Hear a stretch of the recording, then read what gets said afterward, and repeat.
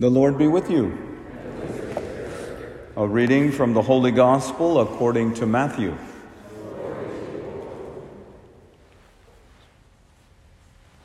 At that time, Jesus responded, "I give praise to you, Father, Lord of heaven and earth. For although you have hidden these things from the wise and the learned, you have revealed them to the childlike. Yes, Father, such has been your gracious will. All things have been handed over to me by my Father.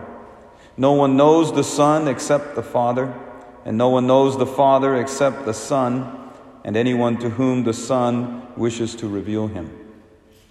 Come to me, all you who labor and are burdened, and I will give you rest.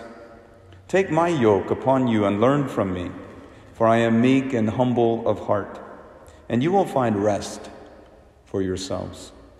For my yoke is easy and my burden light." The Gospel of the Lord.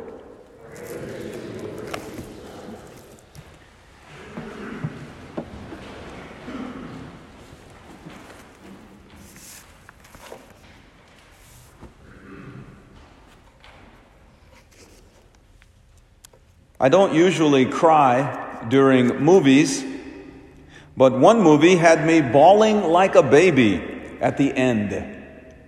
Did you ever see the movie The Notebook, starring Ryan Gosling and Rachel McAdams? It's about a young couple that falls in love one summer, and through lots of twists and turns, they finally end up married, and they live in their dream home. By the end of their life, however, they are both in a nursing home. And the man visits the woman every day and reads to her from the notebook. Sadly, by that point, she has dementia, and she cannot recognize her husband who comes to visit her. She thinks it's a stranger. While she was still mentally sharp, however, she had written the notebook about their romance as a young couple and their life together. She had written the notebook. By the time the man finishes the story, from the notebook, she suddenly recognizes him, and they dance for 5 minutes before all of a sudden, she sadly forgets him again. I'm not going to tell you how it ends, but be sure to have a box of Kleenex if you watch it. I mentioned the movie The Notebook because today is the feast of Saint Faustina, also known as the Apostle of Divine Mercy. She was a Polish nun who only lived for 33 years, just like Jesus. She also wrote a record of her romance with Jesus. Most people know her writings as the Diary of Saint Maria Faustina Kowalska, Divine Mercy in My Soul. But do you know what she called her writings? She called it the Notebook. If you read the diary, you will see that she refers to different parts of it as notebooks.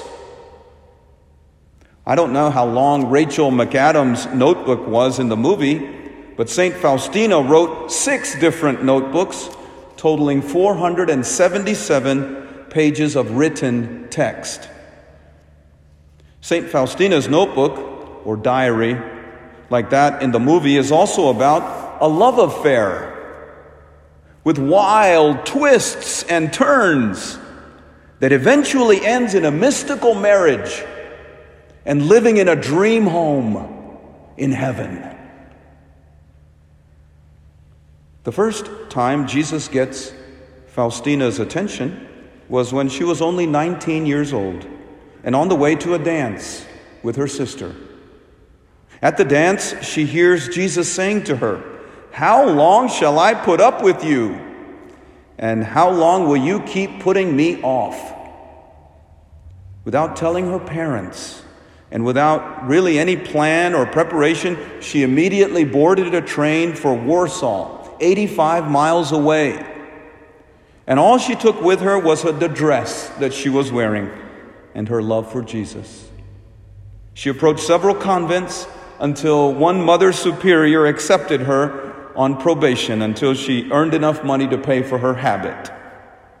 Lucky Mother Superior. Why did St. Faustina write her diary or notebook? I would suggest to you it was for the same reason that Rachel McAdams in the movie wrote her notebook. It was not because St. Faustina had dementia, but because you and I have dementia. What do I mean?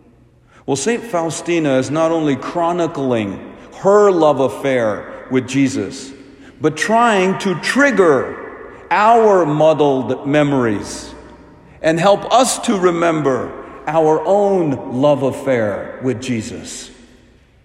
And in our best moments of prayer, at Mass when a homily hits us, or when a scripture jumps off the page, or in adoration, when we feel we could stay with Jesus forever, like Peter, James, and John on Mount Tabor at the Transfiguration, for a few fleeting moments, we remember who we are and what our life has been about and who our real romance has been with, and that we're headed for a mystical marriage and to live together in our dream home.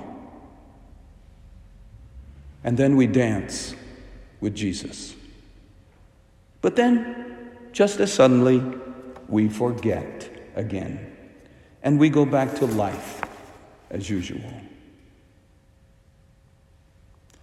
Folks, can I give you a little homework today? Oh, I know you are busy and you do not have any time.